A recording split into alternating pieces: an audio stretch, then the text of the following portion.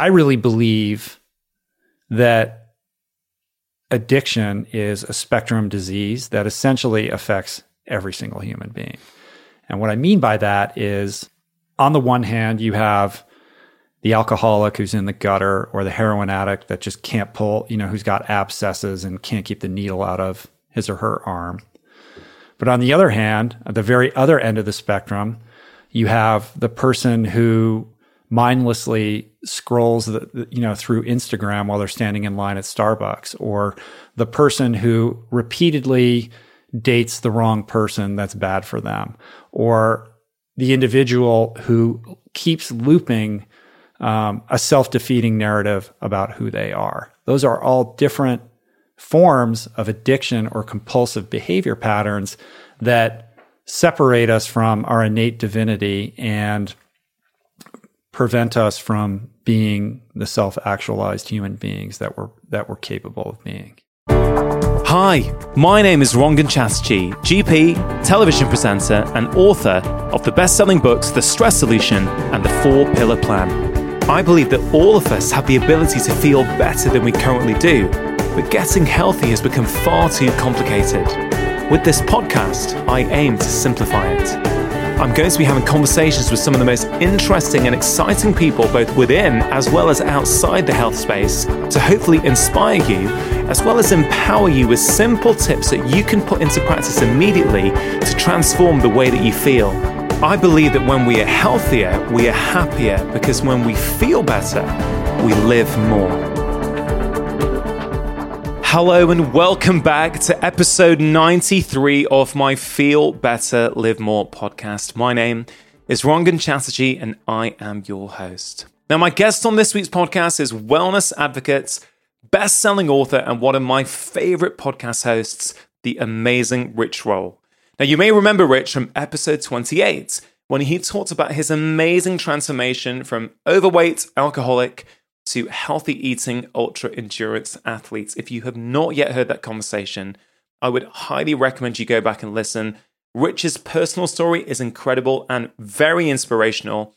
And as well as his journey, we really delve deep into the importance of finding purpose in your life. Now, Rich is actually the first person to feature as a guest on Feel Better, Live More for a second time. And that's because when I met him back in autumn 2018, I felt a really deep connection and I knew our conversation wasn't finished. Back in early October 2019, I was in LA promoting my second book, The Stress Solution, and I went out to Rich's house to feature on his wonderful podcast. Now, that episode came out in mid-December, and many of you I know have already heard it and enjoyed hearing me being on the other side of the mic. We actually recorded this conversation for my own podcast straight afterwards, so it was a bit of a marathon session. We cover so much ground in this chat, from learning how to say no, to avoiding the toxic nutrition wars on Twitter, and why it's okay to not watch the news. Rich recounts his journey of sobriety and reveals why alcoholic is one label he will never give up. We talk about addiction as a broad spectrum of disease that even includes our dependence on technology and even social media. Finally, we discuss how best to cope with the divided states of the world, how vital it is to open up to new perspectives, and why long-form conversations like this very podcast might just be the antidote we need in our distracted modern world. I think you can hear how much I enjoyed catching up with Rich again, and we cover so many different topics that I am sure will deeply resonate with you. I hope you find this conversation as inspiring as I did. Now, before we get started, as always, I need to do a quick shout out to some of the sponsors of today's show who are essential in order for me to continue putting out weekly episodes like this one. I'm a huge fan of Viva Barefoot shoes, and I'm delighted that this minimalist footwear company continued to support my podcast. I have been wearing their shoes exclusively for many years, long before they started supporting my podcast, and have experienced lots of benefits both for myself and for many of my patients. Basically, I wear Viva Barefoot shoes anytime that I'm not actually barefoot, so for work, for walking, and for exercising. They make shoes for kids and adults, and for every occasion, both work and play. And walking in their shoes is one of the best ways to start transitioning to minimalist shoes. It can help you to start connecting with your feet and the ground. Now, Vivo recently made a short documentary shedding light on why modern day shoes, and particularly trainers, are, as they say, a shoe-shaped public health scandal. You can take a look at www.shoespiracy.tv. I think you will really get a deep understanding after watching this why modern shoes can be so problematic for many of us. For listeners of my show, they continue to offer a fantastic discount. If you go to vivobarefoot.com/livemore, they are giving 20% off as a one-time code for all of my podcast listeners in the UK, USA, and Australia. Importantly, they offer a 30-day free trial for new customers. So if you're not happy, you can simply send them back for a full refund. You can get your 20% off by going to vivobarefoot.com/livemore. Now, on to today's conversation. Rich, first of all, welcome to the Feel Better, Live More podcast. Thank you for having me. Not at all. Thank you. I've just been on your show, and we're doing a marathon today. We're doing a marathon. We've done 2.5 hours on yours. Let's see how far we go with this. You are officially the first ever returning guest on my show. Oh, wow. I'm honored. Thank you. Thank you for coming on. There is so much I want to talk to you about. If we just continue what we were just sort of stumbling across at the start of this conversation, you mentioned it's important to try new things. So I think there's something in that really appeals to me and makes me think. So if we start off with the podcast, but then sort of move on to why trying new things might be so important for people who are trying to make change and improvements in their life. So with it, you're someone who's put out a lot of podcasts, certainly compared to me. I think I'm currently, as we speak, on episode 76, I think goes out tomorrow. It's pretty good, though. It's not bad. A lot of people abandon it after about 7 or 10. Yeah, well, when they realize how much work it is. It is so much work. And you've been incredibly successful, so hats off. Yeah, look, it's probably the funnest thing in everything that I do. I love it. I love the opportunities you get as the podcast gets bigger. You get to talk to more and more amazing people who you otherwise would never have the opportunity to sit across a table and chat to. So that's incredible for me. But one thing I've always wanted to do with it, and I have always done, is take risks on it. Talk to people with content that maybe, some of my listeners may not initially want to hear, or maybe a bit too close to the bone. But I've always enjoyed that because I kind of feel my premise when I book a guest, and I used to be really bad at saying no. I am getting better at saying no. And I kind of get the impression you have some of these similar traits I have. It's really, for me, it's one thing is, am I deeply, deeply interested in talking to that person? Do I really want to spend an hour, 2 hours with them and learn from them and find things out about them? How do you decide who you have on your show? Yeah, it's been an evolution. I mean, I would agree with that completely, in that if I can't find, if my instinct or my intuition isn't on fire for that person, then I've learned that that's a no. I have to have some kind of natural curiosity and interest in exploring who that person is. And if I don't have that, then it's going to be a flat conversation. And I've learned that through making mistakes. Like, I've been in plenty of situations where a lot of people are like, "Oh, you got to interview this person's amazing. You're going to love it. You guys are going to get along great. It's going to be incredible." And I'm like, "Yeah, I guess," but but so many people would say it. I'd be like, okay. And I do it. And then sure enough, it's flat. And it's no slight against the guest. It's just, I'm not the right host for that person because for whatever reason, we're not vibrating on the same level. So my number one rule has become following my own curiosity and trusting that voice.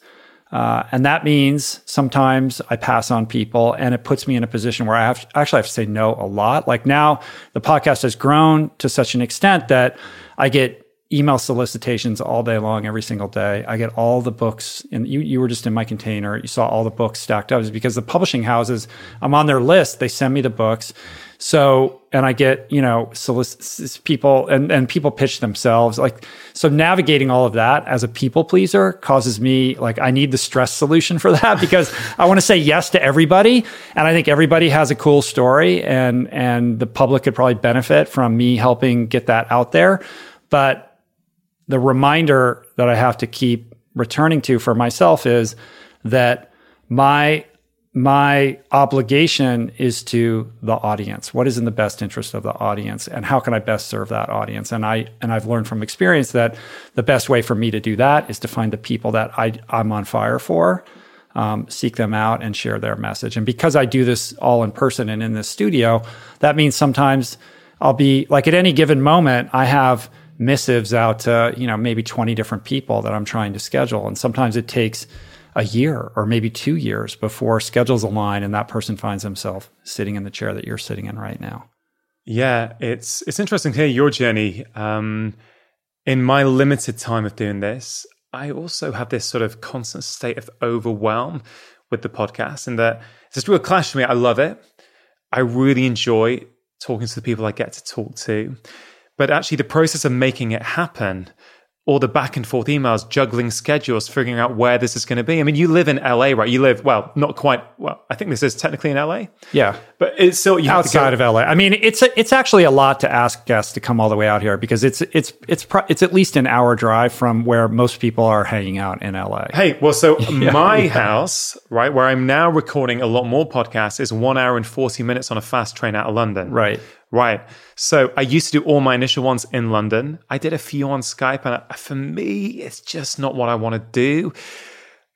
We've just been unpacking my book on your show, and I talk about these relationships and connection. And there's something about being, we are 1 meter, 1.5 meters away from each other. I love that. I'm super fortunate because as the podcast has grown, now guests are traveling from London to come on the show. Which is great for me because now it has that value for people. Hey, actually, it's gonna be worth me getting on the show. It's gonna be worth me spending 6 hours, 2 hours traveling up, 2 hours on the show, 2 hours back. That has value for me in getting my message out, and I am so grateful for that because, frankly, I don't want to travel all the time to do this. And you can use technology if you want to make that easier, but it's not really what I want to do. I think the way you do it is fantastic, but it's tricky. And I don't know what it's like for you, man. If I come back into the house one more time and there are books in my porch, and it's like, babe, what are you going to do with all these books? It's like, where do you put this stuff? And you feel really bad because these are people's works that you're an author. I'm an author. It takes a long time to write a book, to sort of go deep, and you would love to talk to everybody, but you can't, right? No, you can't. I mean, I think it's like, for me, because I am a people pleaser and because saying no is so difficult, it's almost like the universe has conspired to create this situation to compel me to work on this character defect and learn how to erect healthy boundaries. It's not personal. It's like, I'm sure everybody's, like I said, everyone's got something to say and all these books have value. I think the way to help me feel better about it is to look at it like you do seasons with your show, but I'll say, I have this many slots for the rest of the year. Like, I have 12 spots left. Like, who are those 12 spots going to go to? And then when you think of it from that perspective, you're like, well, I want to find the right people. Not the right people for my show and the people that I think I can have the best conversations with. Yeah, no, for sure. An ability to say no. We've just explored that with you regarding the podcast, but whether someone hosts a podcast or not, that is a universal theme these days that people are struggling with in this era of overload, in this era of opportunity, where we're always seeing somebody else who might be doing such a wonderful thing. And there's someone else, like me, I'm in California this week. So somebody might look at one of my Instagram posts and go, hey, what a great life this guy's leading. He gets to go out and work in California. And hey, I am living a great life and I'm very fortunate. I feel very, very lucky about that. But I've been working my butt off out here. I've been working really, really hard, but that is actually potentially not what is coming out on the post. And so circling back to just saying no, or how do you say no? One of the things I get from listening to your podcast is inspiration, storytelling in a way that makes me want to become a better person, makes me want to actually listen to that and go, hey, you know what? I want to sort of use that inspiration to change something in my life. But not being able to say no in this current culture means that we feel overwhelmed, means that we're often not able to prioritize and do the things that we really want to do. We fill it with kind of low value activities. So I wonder if you have anything to share with people on, you know, how do you say no? How have you got better at saying no? And how are you planning to get even better again yourself? I have navigated this very inelegantly and through making lots of mistakes. My default character defect, because I'm also very conflict averse, is that when I get an email that comes in asking me to do something, and I realize like I could say yes, but I don't really want to say yes. And if I just immediately responded to it and said, hey, I'm really sorry, it can't happen, I'll have this like tickle that says, well, tell him to check in with you in 6 months. You know, it's like, you leave the door cracked open a little bit. Not a good idea, right? Like, it's okay to just say, hey man, I'm going to pass. It's cool. Best of luck to you. But I'll be like, yeah, I'll either do that, or the worst case scenario is I shove it aside and I say, I'll respond to that later. And quite often I never respond to it, which always inevitably creates a bigger conflict than the one you're trying to avoid in the moment, right? So what I was taught early in recovery was, if you're going to eat crow, eat it hot. In other words, like, just deal with this stuff as it arises.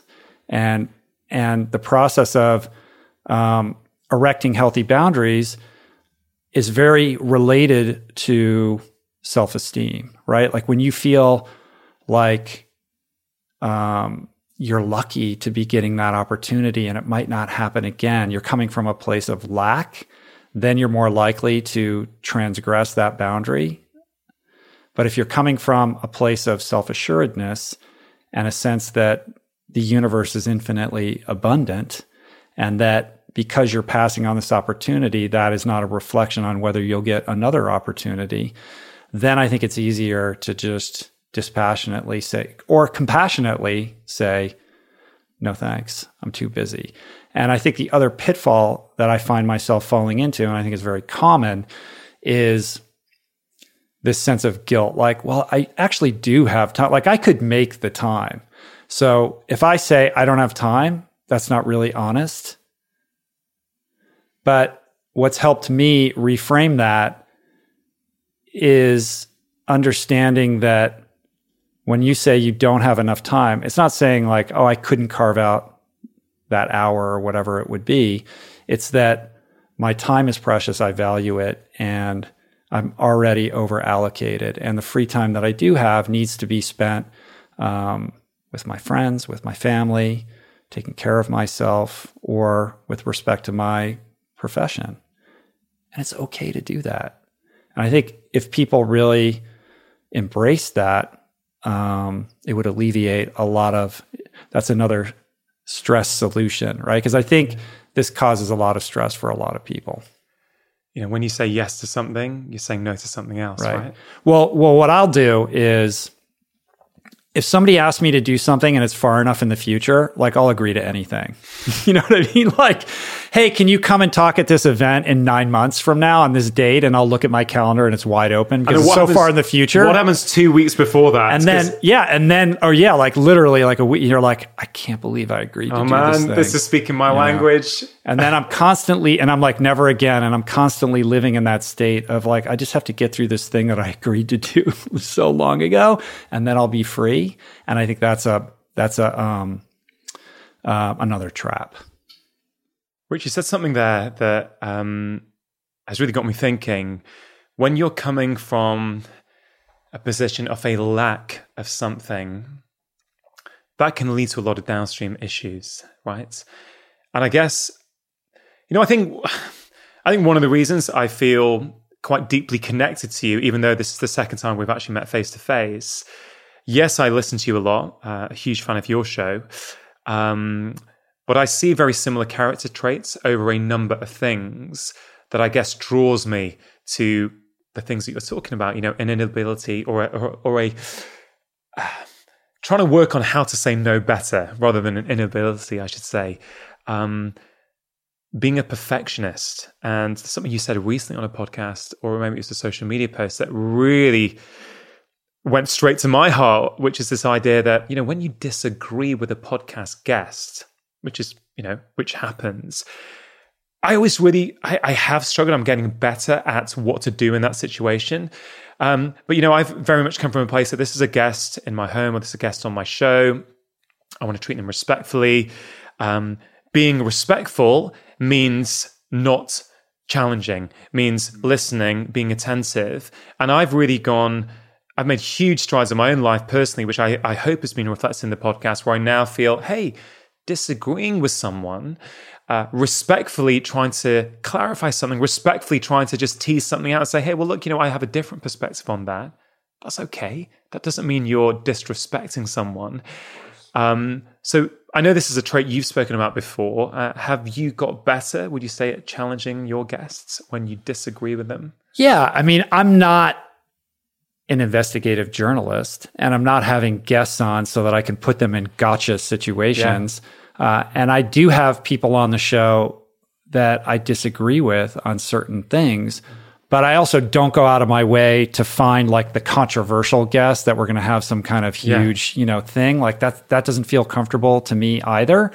But I think, healthy disagreement is healthy, right? Like, if you're going to talk to somebody for 2 hours, if you're just saying, that's awesome, and I agree, and amazing to everything they say, that's going to be a pretty stagnant conversation, right?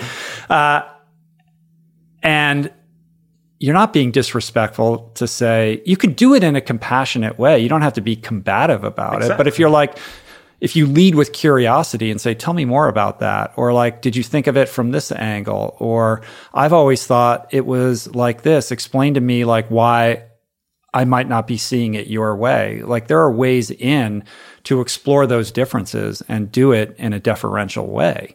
And I think right now it's critical that we find ways to do that, because we're in a situation in which dialogue and discourse has been fractured, and people have decamped to their respective fiefdoms and surrounded themselves with news feeds that just reinforce their point of view.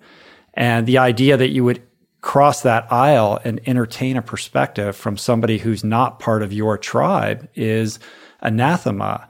And I think when you're operating under that perspective, you're participating in what I think is ultimately the denigration and destruction of democratic society.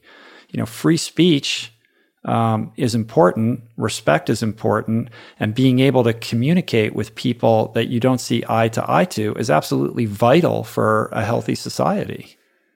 I got an Instagram direct message just a few hours ago. I think I read it in the Uber on the way here, actually, from someone who listens to this show, and said, Dr. Chatterjee, I wonder if you could do a podcast on how to handle the political discourse that is going on in the world at the moment, how to handle this toxicity. This stresses me out every day. I feel really pessimistic about the state of the world.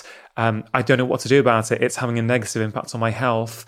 And I thought about it. I thought, that's a really great idea. Let me think about how I could have that conversation. Let me think about a guest who I might be able to talk to about that. But I actually... I suspect you may have a lot to offer there. What advice would you give to that lady who is struggling to navigate this toxic political discourse that, if you consume the media, if you consume the mainstream media, which generally speaking, I do not anymore, if you choose to do that, what can somebody do? Well, I think a couple things. First of all, to reiterate what you just said, you don't need to be consuming that. And if you feel compelled to consume it because to do otherwise would mean that you're not participating in society, I think is an illusion. We have this idea that we need to be watching the nightly news every night, or we need to be consuming the 24-hour news cycle. And I would submit to that person that they should really question the value of that, right? Like, how much is being completely up to speed on everything in the news cycle contributing to your life? Or how much is it, contributing to, a lack of health in your life? So that's one thing. The second thing is you don't have to have an opinion on everything. You don't have to be chiming in on Twitter with your perspective on every single issue, or getting involved in spats and making sure that everybody understands where you stand. I think a lot of that comes from not a true desire to have an even-handed, good faith discussion with somebody else, nor is it truly about trying to get that other person to change their mind. And I think often it's about signaling to your tribe that you're a member in good standing and that you adhere to that doctrine or that perspective. The next thing I would say is that to the extent that you want to engage with somebody who shares a different point of view, and you want to do that in good faith and with arms wide open, the best thing to do is to set aside your judgment, try to put yourself in their shoes, see the world through their perspective, and lead with vulnerability and curiosity. If you allow yourself to be vulnerable, if you admit you don't know everything, and you say, tell me about your life, tell me why you feel this way, and you genuinely try to compassionately understand that point of view, I think it's a good starting point. Yeah, for sure. I mean, when I tell people I don't watch the news anymore and I don't consume news, the common question is, and I grew up this way, my dad had a newspaper delivered to the house every morning and would sit there and read it. And I grew up with that habit, and I thought I was a news guy. I'm a intelligent, productive member of society. I read the news, I know what's going on in the world. There is this idea that to be an engaged, productive member of society, you have to consume the news because that's how you find out what's going on. And I think it takes a lot to detach from that and go, well, wait a minute, who says I need to do that? I feel I'm a productive member of society and I do not consume news. I kind of feel that because I am on social media, I feel if something big enough happens, it will come into my world and I will see it. Yeah. So I think that's important. I mean, I would say, sorry to interrupt, but let me just interject here. Like at the risk of one-upping you, I grew up in Washington, D.C. My dad was an inside the Beltway attorney. I grew up with the children of politicians. I was immersed in politics, steeped in it, and I knew much more about how government in the United States worked when I was 18 years old than I do now. And the idea, like when you grew up in Washington, that's all you talk about. That's how you fit in, right? That's how you fit. Yeah, like you have to be up to speed on everything, have an opinion on everything. You know who all the players are. You know exactly what's going on all the time. And then I moved to California. Now I live in Southern California, and like a good hippie Californian, we got rid of our television like a decade ago. And I haven't watched the news in forever. I mean, I'm on Twitter, I'm on social media, and like yourself, if something happens, I'm aware of it. Like I'm up to speed on stuff, but it kind of seeps into my awareness passively as opposed to me consciously making sure that I'm sitting down to like tune CNN in or whatever.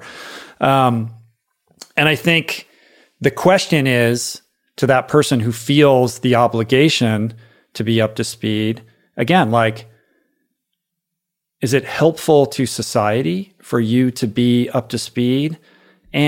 Or is it helpful to you? Like, what are you holding on to here? How is this improving your life? How is this making you healthier, more productive? Or is it just you feel like you're doing it because when you're at the pub or whatever, you want to be able to engage in that conversation and you're afraid that you'll be judged if they're talking about something and you didn't hear about it that day? Yeah. No, for sure. I think when I think about this topic, I think about, we are both on social media, right? I try my best as much as possible to engage with people who disagree with me in a very respectful and productive manner. I don't mind people disagreeing with me, but if you disagree with me respectfully, I will engage and I will respect your point of view and I will share with you my points of view. And people who follow me will have seen that over and over again. I will do that. But if you are rude to me and you say it with angst and there's some charge in what you're saying, often I will now choose not to respond. Do you block people? I do actually, yeah. Uh-huh. Yeah. What's interesting about you, and this was something that I had written down to discuss with you during our podcast, but it didn't come up, is that you have made what I can only presume is a very conscious decision to not participate in the toxic nutrition wars that are taking place on Twitter, which I, observe from a distance and never participate in. And sometimes I'll get tagged in some debate that's going on that just inevitably almost always ends up in the gutter somewhere. But I would imagine that you've had to think about what your role is. And you've interviewed a bunch of doctors that do participate in this kind of stuff, as have I, as a medical practitioner and somebody who's written books on these subjects. Do you feel like you need to chime in when the latest, that when person X, who's kind of the leader of Diet Tribe X, is having a debate with the leader of Diet Tribe Y, and they're going at each other? This is a great point, actually. This is a great point. And I think it's worth exploring because I have thought long and hard about this. I have had varying opinions at various stages in my career. And I don't want to identify myself. I don't want to create an identity around myself, around a particular dietary tribe for multiple reasons. One reason is because as a doctor, I feel, and I have friends who do not feel this way, so there's not a slight on anyone else, but I feel that I should be diet agnostic in the sense that when someone comes in to see me, I want to be able to help them within their ethical and within their cultural views, how they choose to eat, let's say. I want to be able to help them around that. I don't want to, I've seen so many people do so well on a variety of different diets. I'm coming from a place of nearly 20 years of clinical experience, right? So I see people, they open up to me, they share things with me, I try various things. Nutrition is a big part of what I talk to my patients about, and I've seen different things work for different people. I've got to be honest, I think in a lot of these dietary wars, one of the problems is we've created an identity. Our identity, who we are, is this particular diet. And that can work for some people. As you said, you do what's right for you on the podcast. You have figured out, look, maybe you're not the right fit for my show. I will interview you. I'm not going to interview you. It's not a slight on them. The reason I don't get involved, I think I've made my position relatively clear in my first book, on what I think the overarching theme is of a good diet, which is a minimally processed diet. Whether you want to be vegan, whether you choose to eat meats and animal products. Of course, there is an ethical argument, which I'm keeping separate from this. From a purely health perspective, it's confusing, I think, right? But B, I want to help every single person, right? I don't want someone to be, this is not about, I've had an issue with wanting to be liked, right? My whole life, I think. And I think that's caused a few of my behavioral tendencies. I think it possibly started that way, that actually I don't want to offend, right? But I think I moved on. I've really thought long and hard. I do sometimes chime in on Twitter occasionally for various things, but very rarely, because I never see it being a particularly productive. No, it's not like it ends well ever. Yeah, ever. It just drains emotional energy from you, which ultimately, when you say yes to something, you're saying no to something else. When I say yes to that, I'm often expelling emotional energy from myself, which I no longer have to give to my wife or my children. I have done that so much in the past. So I choose not to. But I do have my views on diets. And when I was with Tom Bilyeu yesterday, you came up in conversation, actually. And Tom, Tom's view, I don't want to put words into his mouth, but very clearly he thinks that keto is a great way to lose weight and have mental clarity.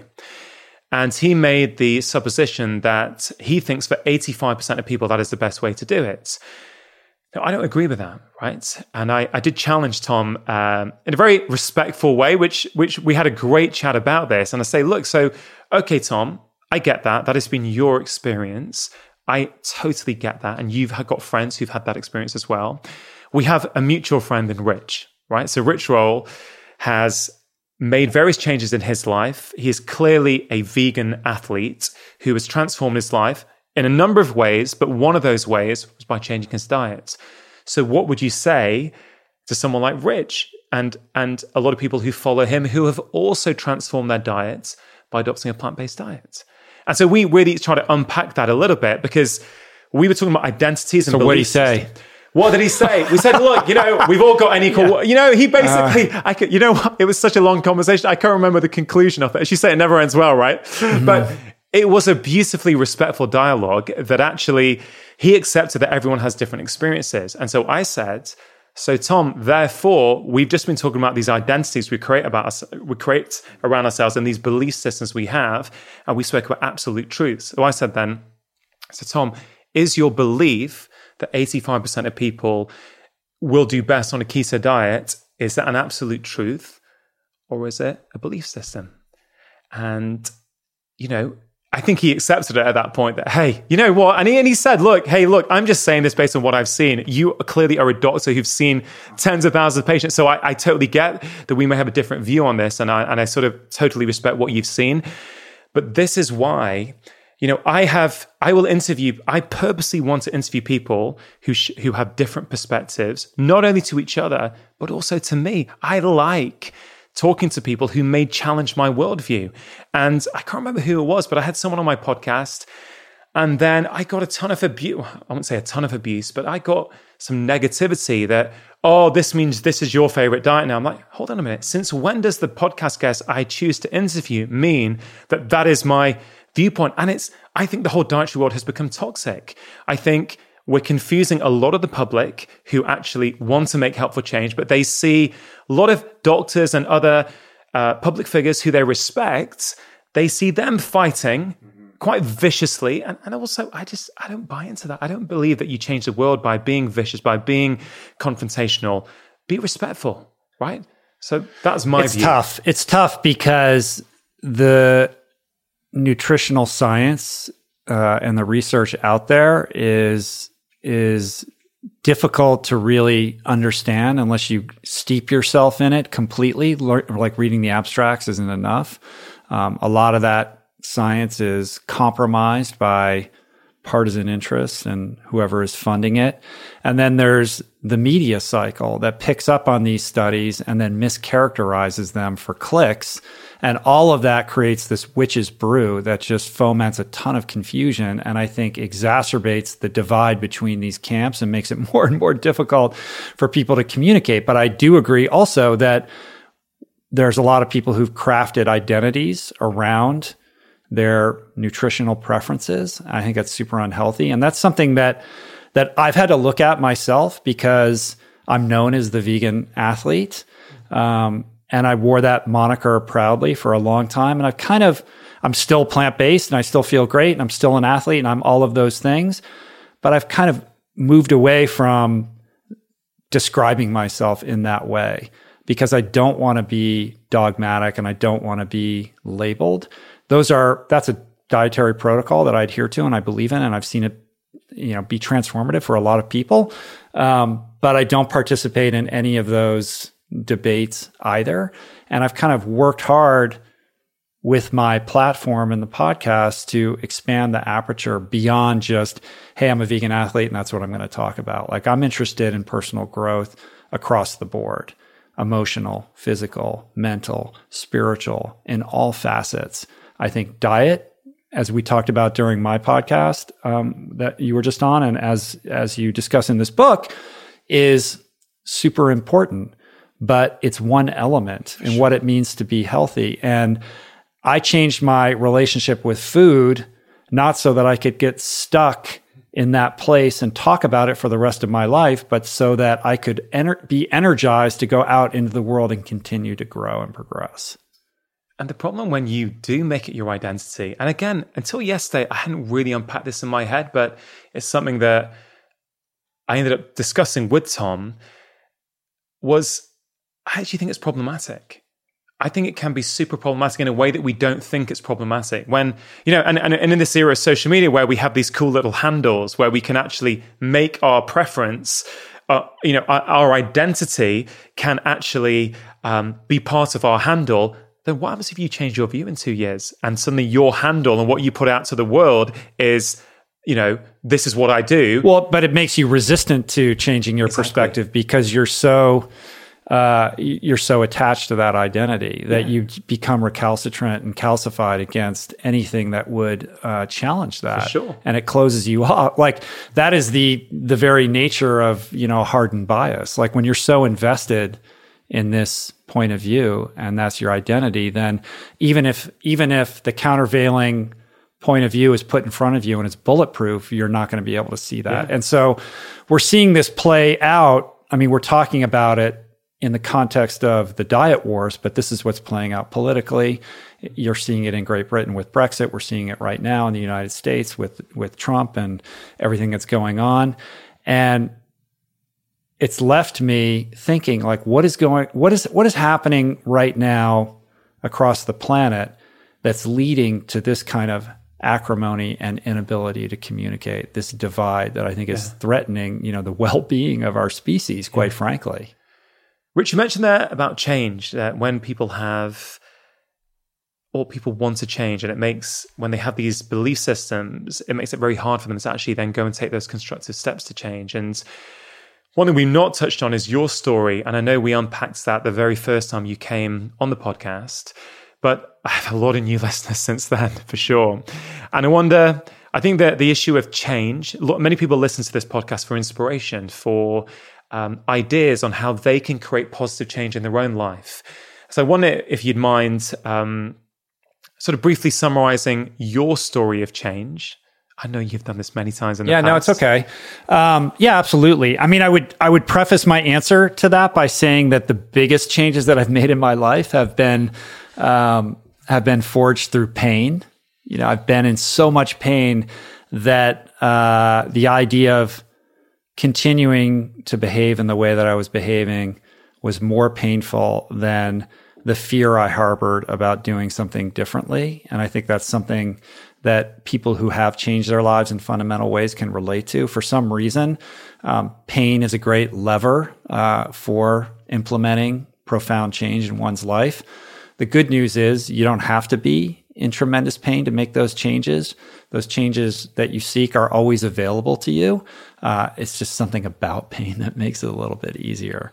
But to go into my story, I mean, I grew up in Washington, D.C., two parents who love each other. All my needs were met. We grew up initially middle class, and then my dad got a fancy job, and he did well when I was in high school. I went to a prep school. I got into all the fancy colleges. Like when I was 18 years old, the world was my oyster. I got into Stanford. I got into Harvard. I was one of the best swimmers in the Eastern Seaboard. I got recruited to swim at colleges. I ended up going to Stanford, swimming on a team that won 2 NCAA championships, training with world record holders. Like basically, I was in a very, very privileged, rare position to essentially create the life of my dreams. That capsized when I was introduced to drugs and alcohol, and I kind of proceeded over the next 10 years to drain the ambition out of my life and have it kind of all go down a bottle. And it wasn't an overnight thing, but ultimately, alcohol destroyed my ambitions. It destroyed my relationships. It prevented me from achieving my potential as an athlete. It derailed my career. There wasn't any aspect of my life that wasn't damaged by my relationship to alcohol. And it took me to some very dark places, such that at the very end, I was alienated from my family. I was teetering on getting fired. I was looking at jail time from 2 consecutive DUIs. Like my life was a wreck. And ultimately, it's a long story, but I ended up in a treatment center in Oregon when I was 31. and I made that place my home for 100 days, which is a pretty long time to be in rehab. And that experience saved my life and was the first, it was my introduction to understanding that perhaps there was a different way to live other than this relentless, consumerist, materialist, capitalistic fueled pursuit of the American dream that had kind of underscored every decision that I'd made as a young person. It was explained to me that I was a spiritual being having a human experience, which was something that took me a long time to grok. And I started to learn new tools for how to live my life, tools that I still rely on to this day. And in the wake of that treatment center experience, I went back into the world and set about repairing all my relationships and trying to be a productive member of society again. But my evolution was still very much in its nascent stages because the kind of overarching goal that I was seeking was to kind of get back on top, right? Like be that guy that I was when I was 18. And what that looked like for me was becoming a partner in a prestigious law firm and having the nice fancy car and getting all this stuff and being the person that people would point to and say, he's got the cool job or he's doing, like all the things that society programs and tells you are what's required to, kind of be successful. And not once during that period of time did I ever stop and rely on some of these spiritual tools that I thought that I understood, but didn't quite understand, and ask myself, who are you? Like, what do you think you're here to do on planet Earth? How can you contribute? What gets you excited in the morning? Like, what do you think your passion or your ikigai could be? Like, those questions never even occurred to me. I was just on this habit trail, on this upward track, like climbing this ladder. And I think I was repressing a lot of those thoughts or instincts that were trying to gain purchase in my mind because I really didn't like what I was doing for a living. Like it never really resonated with me. I was just doing it because I thought that's what people like me are supposed to do. And I couldn't understand why I dreaded going to work in the morning and why I would get so frustrated and why I had this compulsion prior to getting sober that I had to get super drunk every night after leaving the law firm. And how that manifested ultimately was in this collision of this existential crisis that I was harboring that kind of collided with a health scare because I wasn't taking, during that decade-long period from 31 to 39, I was just doing the law firm, workaholic thing, not taking care of myself, not sleeping well, fast food addict, the whole 9 yards, the whole package of like not being healthy, such that I had this moment where I was walking up a flight of stairs to go to sleep after a long day at work. And I had to pause. Like I had tightness in my chest and really thought I was on the precipice of having something terribly wrong with my heart. Was that here? It was here. Yeah. On the staircase right out there where we were there a couple minutes ago. It was a scary moment. Heart disease runs in my family. My grandfather, who I'm named after, who was also a champion swimmer at the University of Michigan in the late 1920s, died of a heart attack when he was 54. I'm now 53. And I realized that I could no longer continue to live the way that I was living. And it was very reminiscent of the day that I woke up and decided today's the day I'm going to rehab. It was one of those moments where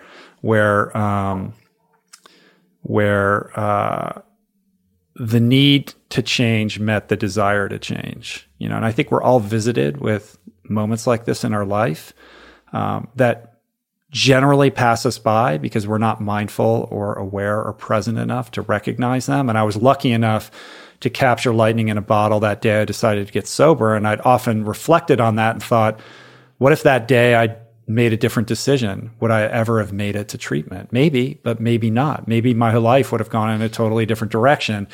And because I had reflected on that when I was on that staircase, I had a very palpable sense that this, again, I was being blessed with another such opportunity that if I could grab onto it, perhaps I could make another like hard left in my life that could have, that level of profundity in terms of change.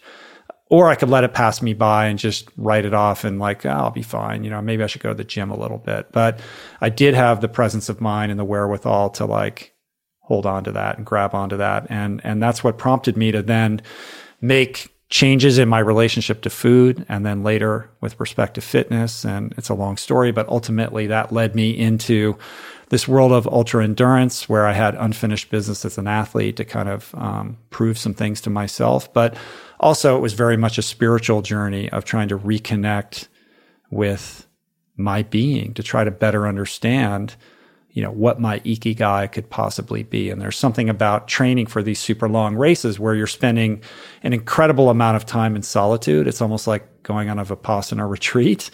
And then the sort of low grade pain that you're in that strips away everything extraneous and forces you to confront yourself in a really profound way, that became the crucible or the engine for me to help answer these questions about what I wanted to do and who I wanted to be.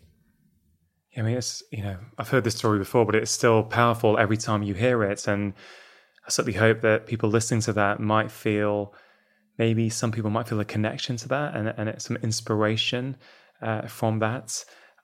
What strikes me hearing that this time, Rich, is that you had these two key moments, right? So it wasn't if you had that one moment where suddenly you turned your life around. Certainly to me, from the outside, it sounds as though there was a problem with alcohol, to say the least.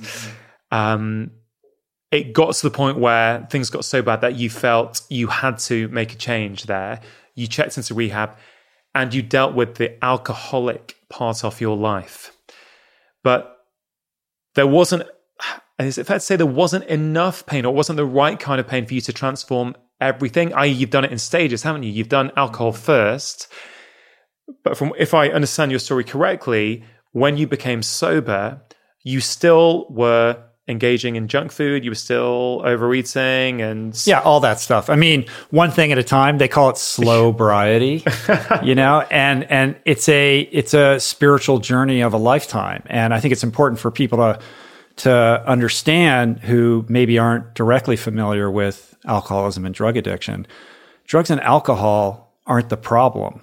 Drugs and alcohol are the solution to the problem. It's just that solution stops working. When you take away the drugs and alcohol, you're depriving that individual of their best friend. You're depriving them of their coping mechanism. This is what they rely on to get through the day, because the underlying emotional and spiritual pain is so severe that they resort to those behaviors, even knowing that they're causing damage and wreckage in their lives. So you take the substance away, that's only the very, very first step of what's required to redress the underlying condition of alcoholism, which is a spiritual malaise. The journey of becoming spiritually whole and emotionally whole and repaired is a very long one. It's one in which you really have to grapple with your inner demons, and you undergo these 12 steps of transformation, which are essentially this hero's journey to becoming a spiritually whole human being. Yeah. I mean, incredible story. I was reading a book last week. I can't remember which one it was. And there was a quote that I've written down by Viktor Frankl: when a person can't find a deep sense of meaning, they distract themselves with pleasure. And I think the story you've just shared, I imagine that quote speaks to you. I think that speaks to so many of us on so many levels. We can go back to the lady asking about how do you break out the toxic news cycle? And you said, well, why do you feel compelled to listen to this? Why do you feel compelled to engage in that? And I think it all comes down to that. When we don't have that true sense of meaning and purpose in our lives, we do distract ourselves, whether it's alcohol, booze, shopping, sugar. I'm not at all trying to trivialize those things in the same way as alcohol. Just be super clear. Yeah. No, I mean, what I would say is this. I mean, I love that Frankl quote, and I think it's very true. If your life lacks meaning, that's a very scary place to live. And I think there's a certain cross-section of the population that's born and wired more sensitive than other human beings. And so the acuteness of that pain of not having meaning in their life is going to manifest itself in a more malevolent way, I think. And that would be the addict and the alcoholic, the person who's going to seek that escape in a more self-destructive way because that pain is so severe for them. At the same time, I really believe that addiction, alcoholism is a subset of addiction. I think addiction is a spectrum disease that essentially affects every single human being. And what I mean by that is, on the one hand, you have the alcoholic who's in the gutter, or the heroin addict that just can't pull, who's got abscesses and can't keep the needle out of his or her arm.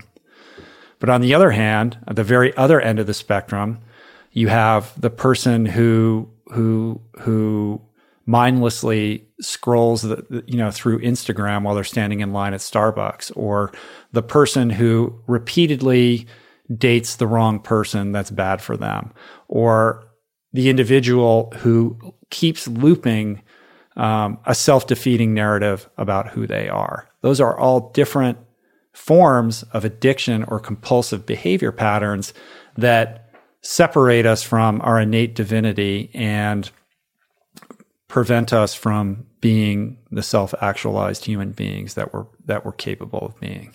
Yeah. I hope people sit and reflect on what you just said there, because I think it's right on, and it's something in with my own certain personality traits, my own addictive behaviors. I've also been wrestling with in a very different way, I might add. Of course, we're all different, right? All of our experiences are different.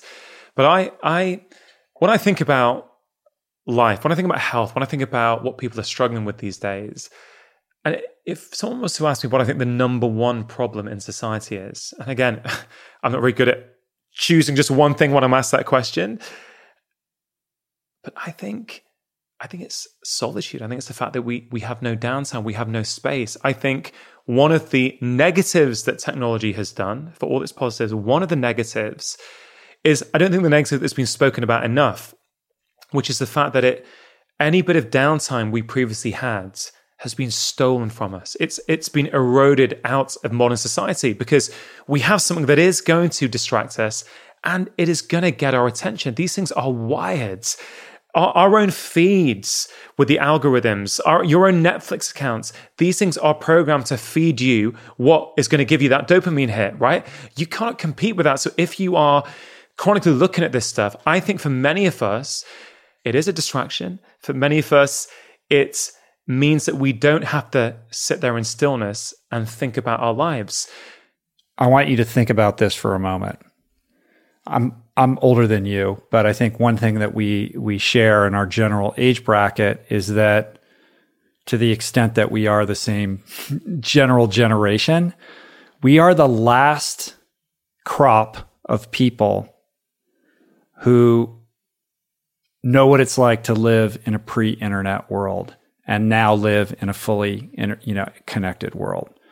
Our childhood was marked by periods of boredom where we had to go out of our way to figure out creative ways to entertain ourselves. Like, the amount of energy that you would have to exude with your imagination to figure out how to spend time was, extraordinary. Fast forward to, the 12-year-old now, or the 10-year-old or the 8-year-old. They have to exert even more energy to not be distracted, to find boredom, to find stillness. And I think it cannot be overstated how profound a change that is. And I'm not sure that we really appreciate the extent to which that's going to change the course of humanity, because what is that person going to look like in 20 or 30 years when they're an adult? It's going to be a very different type of being. And I think now, more than ever, we're in a crisis of presence, in that we never have to be by ourselves ever again. ever, ever. You have to go out of your way to find a moment of stillness. And who was it who said, all of man's suffering can be boiled down to his inability to spend, time alone with himself? I mean, we don't ever have to be alone with ourselves. And I know that I've found myself struggling with this because of how different my life is now from when I wrote my first book. Now there's so many more things vying for my attention, and a lot of those are driven by technology, that you have to move heaven and earth to create boundaries around that, to carve out a few moments of quiet, because you're expected to be accountable and in communication at every given moment of your waking day. I agree that I don't think we recognize the gravity of this.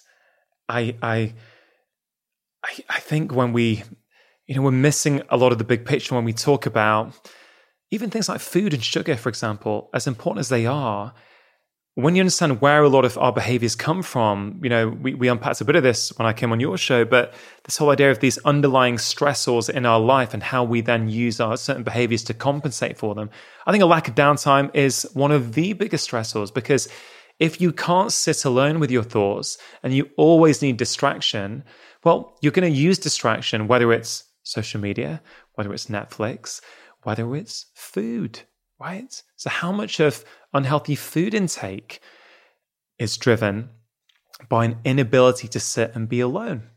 I think a lot. Yeah, I mean, I think emotional eating is a condition that's underappreciated. It's easy to dismiss that, like, oh, I'm addicted to whatever kind of food. But I think most people's compulsive eating behaviors and patterns are a function of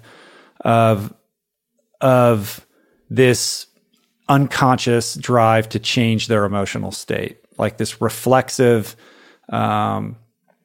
need to not feel whatever they're feeling, And I think if somebody was to do a food journal or to posit the question, like, how come I always end up face planting in the Haagen-Dazs, 3 times a week at midnight or whatever. Like, if you were to journal, like, what happened to you emotionally that day, like, there's triggers for these things, like something emotional. You're experiencing some kind of emotion that maybe you're not even consciously aware of or completely in touch with, that is compelling you in an unconscious way to behave in a certain way to change that emotional state so that you can feel different. So whether it's drugs and alcohol or food or the phone or whatever else is, it's all the same thing. It's all the same thing. Yeah. It is a, addictive predisposition to alter your emotional state and avoid having to confront, a feeling or an emotion, and an inability, because of the way we're hardwired, to understand that feelings are just that. They're feelings. Like when we have an uncomfortable feeling or a fear impulse or something like that, we're hardwired through our amygdala, which we talked about earlier, to think that we're in peril. We're going to die, right? And we're going to act accordingly to redress that. But the truth is, it's just an emotion. You're not going to die. And if you can develop the wherewithal to sit with it, to be in that discomfort, you will come to understand one fundamental aspect of emotions, which is that they are constantly in flux and they are not static, and it will change and it will pass. But it is only through the willingness to weather through that discomfort that you can become connected to that. And I think we're in a culture right now where nobody wants to be uncomfortable for a minute. And everything about society is oriented around luxury and comfort and convenience, and the idea of having to tolerate even a moment of discomfort is considered, something that we're trying to transcend. And yet, deep within us, we have a deep need to be in discomfort in order to grow. And I think that's why you're seeing like Spartan races and ultra endurance. Like if it's all about luxury and comfort and, a padded bank account, then why are all these people showing up to climb in the mud, on a cold Sunday morning? It's because as human beings, we're disconnected from that natural state. And I think the more that we're willing to be in discomfort, the more resilient we become, the more alive we feel, and the more connected to the planet, to ourselves, and to each other we learn to be. Just taking a quick break in today's conversation to give a shout out to the sponsors of today's show. Athletic Greens continue their support of my podcast. To be really clear, I absolutely prefer that people get all of their nutrition from foods. But for some of us, this is not always possible. Athletic Greens is one of the most nutrient-dense whole food supplements that I've come across and contains vitamins, minerals, prebiotics, and digestive enzymes. So if you are looking to take something each morning as an insurance policy to make sure that you are meeting your nutritional needs, I can highly recommend it. For listeners of this podcast, if you go to athleticgreens.com/live more, you will be able to access a special offer where you get a free travel pack box containing 20 servings of Athletic Greens, which is worth around £70 with your first order. You can check it out at athleticgreens.com/live more. So what's the take home for someone who's listening to this and who says, okay, I get it, Rich. I get what you're saying. I recognize your journey. I understand it. I don't think I'm in quite as much pain as you were. So maybe I don't have that motivator to go and make the changes that you have made and make the transformations. What would you say to that person who maybe doesn't see themselves as far gone as, let's say, you were, but still wants to make an improvement? How can they use what you just said about discomfort, about being alone with your thoughts? Is there a practical take-home you would give to them? Yeah, I mean, the first thing I would say is I'm sympathetic to that situation. In some ways, I think being like a super hardcore drug addict or alcoholic is like a blessing because the problem is so obvious. It's like, oh, what's wrong with me? Well, it couldn't be like Russell Brand always has this joke. He's like, it couldn't be the crack, could it? It's like, no, it's not the crack. It's this other thing. It's so glaring that that's your issue. And once you address that, you can course correct. But if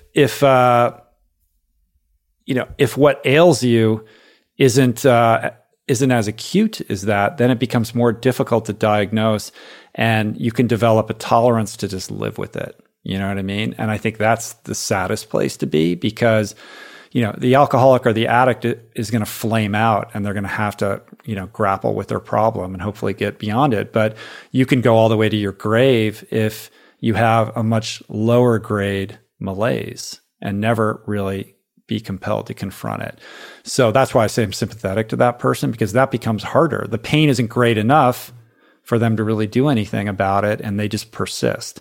So my takeaway or suggestion to those people, and look, first of all, I want to say, like, I'm not here to give advice to anybody. I really go out of my way to try to avoid giving anybody advice. It is not for me to judge anybody's path or the choices they make about their life.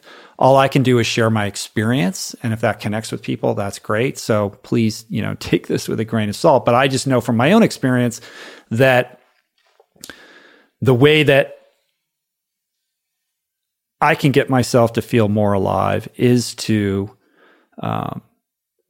carve out time and protect time to do things that I enjoy, first of all.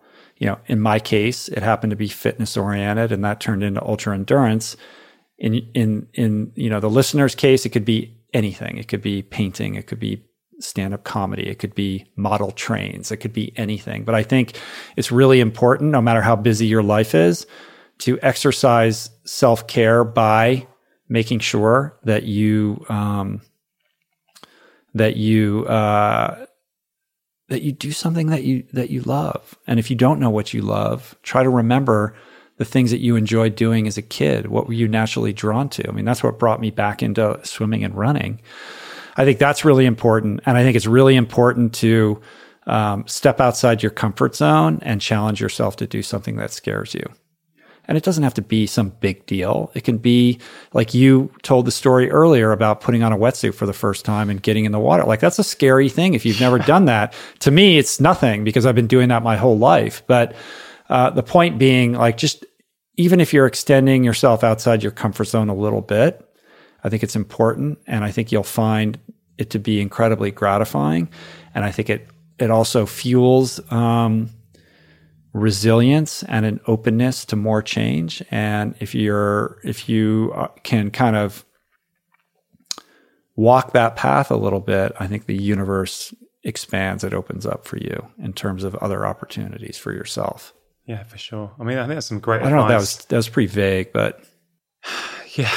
I mean, I think it's helpful. I think it's super helpful. I think, of course, like all messages, it'll connect with some people, won't connect with others, but that's okay. That's the nature of change, right? Change happens when you're ready for that change. We can't make someone around us change. I don't know, since your journey, have you tried to, in inverted commas, make or help people around you change? And have you found that to be futile? Yeah, it's completely codependent. You can't compel another human being to change. You have responsibility for yourself. Focus that energy inward and try to be the best version of you, of who you can be, and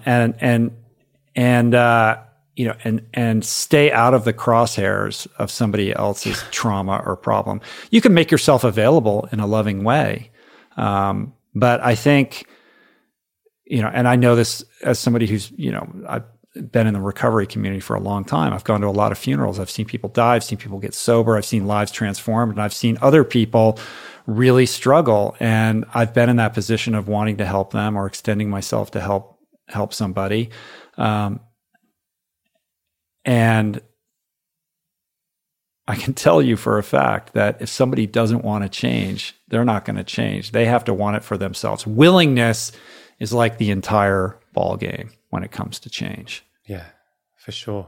I think many of us know when we've found something, we found some insight in our life, we want to share it with those people around us. We want them to get on board with it. But, I just stick to my own business these days. I try my best just to work on myself, be the example for those people around you. Hopefully you can maybe provide a bit of inspiration for them. There's an arrogance to that though as well, right? Like, oh, I've discovered this truth and now I want to help you discover it as well. And the way I look at it, the analogy that I use is, you can run around chasing people, trying to get them to change or see your truth.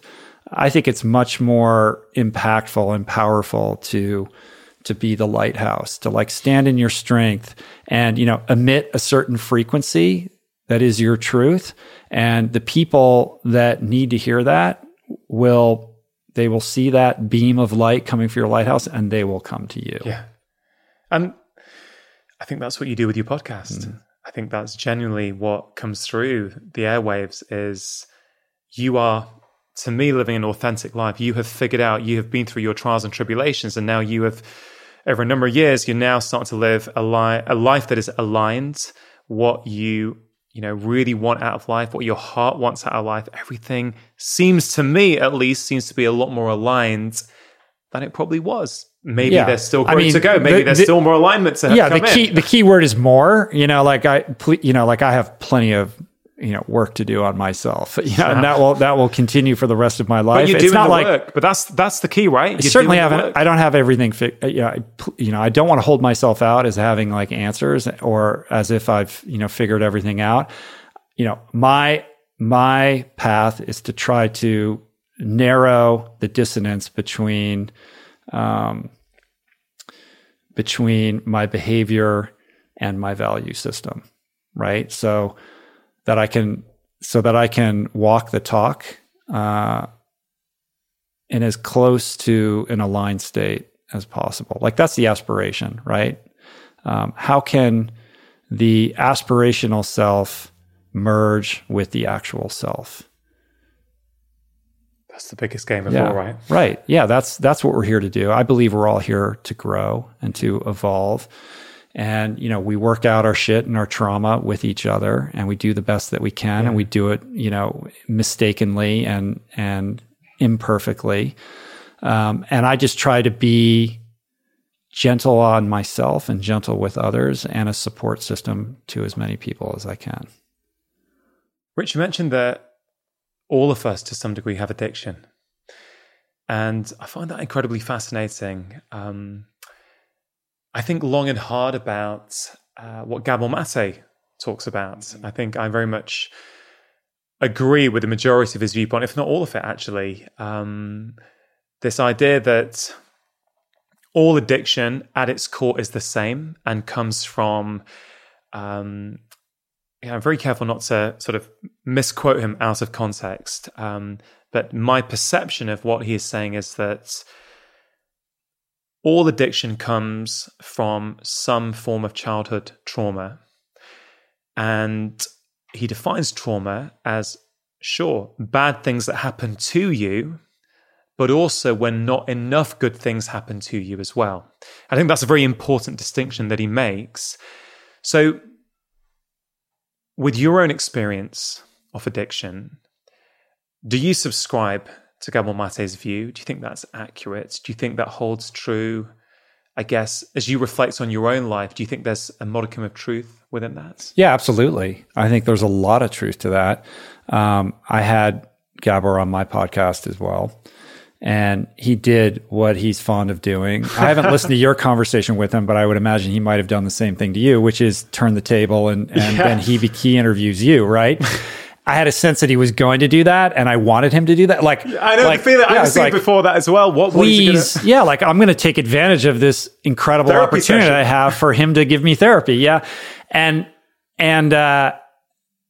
I went into that resistant to that thesis because, as I described earlier, I reflect back on my childhood as relatively charmed. Now, I was, I was bullied, and I had, I was a loner, and I have these other indicia that contribute to, the alcoholic state. But my parents are happily married. My needs were met. We always had a roof over our head and all of that kind of stuff. So when I hear childhood trauma, I don't identify with that. Yeah. And what I needed to learn was the broad definition that he has when he says trauma. And that important caveat that you pointed out, which is that trauma isn't necessarily something that happened to you. It's something that, was withheld from you or something that you did not get. And through the process of that conversation, he helped me understand that certain emotional needs that I had weren't sufficiently met.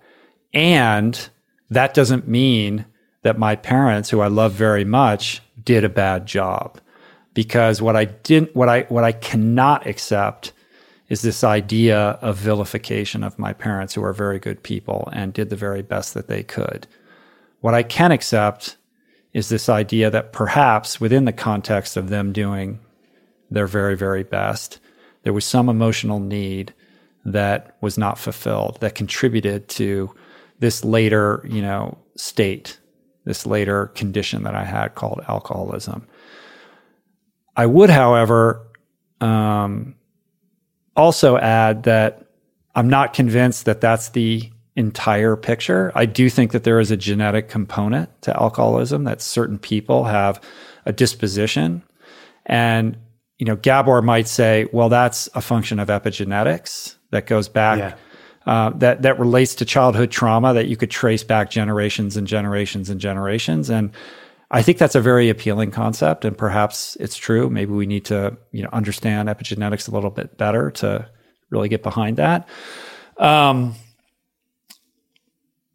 like I said earlier, I think there's certain people that are more sensitive than others. And as somebody who's been in the recovery community for a long time, I've learned to identify a certain strain of human. I can spot somebody a mile away walking down the street, and I go, oh, that person's in recovery, or that person is an I can see it.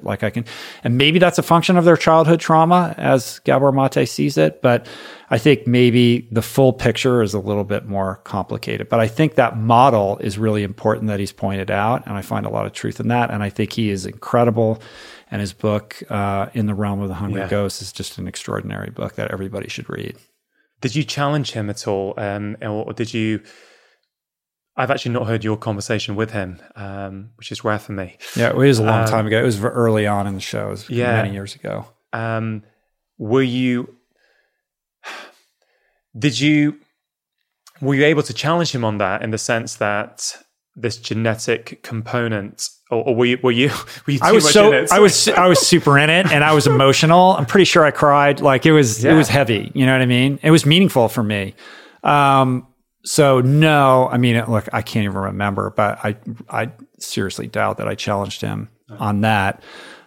He did say one thing to me afterwards when we were done, and he's like, I think you could benefit from ayahuasca, and if you're interested in that, I would really like to help you, and I can, you can come with me on one of these things. And that's something that I found coming up with increasing regularity. I mean, maybe it's particular to Los Angeles, and I'd be interested in your experience with the quote unquote plant medicine. I've had lots of friends who have done this, and I can't dismiss that I think it's had beneficial impacts on people. But I don't think that's anything that I'll ever pursue for myself for a couple of reasons. I mean, first of all, I think it's dangerous to tell an alcoholic or an addict in recovery that the answers they seek can be found in a mind-altering substance. That really frightens me, to be honest with you. And if I was to go into it frightened, then maybe that wouldn't be such a good trip. And I think, secondly, that experience can provide you with a glimpse of what it's like to have a broader spiritual perspective. But I think it's just a glimpse, and it's not earned, and I think there are ways to earn that through meditation and mindfulness and these other practices related to spiritual growth that I think would have a more permanent and profound impact in the long term.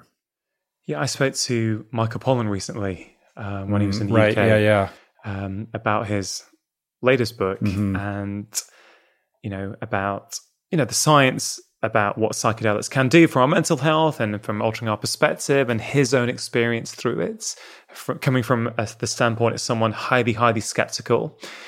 And towards the end, I asked him, are there other ways to access that state? He was like, absolutely. There are other ways to get there. Deep breathing, meditation, all kinds of things when practiced regularly, consistently, can also get you to that point. I guess we've all got these emotional layers, right? And trying to figure out who we are. Now, you had that instant where those two incidents which forced you, which motivated you perhaps to change. And I guess one thing I heard you say, Rich, which pinged in my ear, because I don't think I've heard you say it before.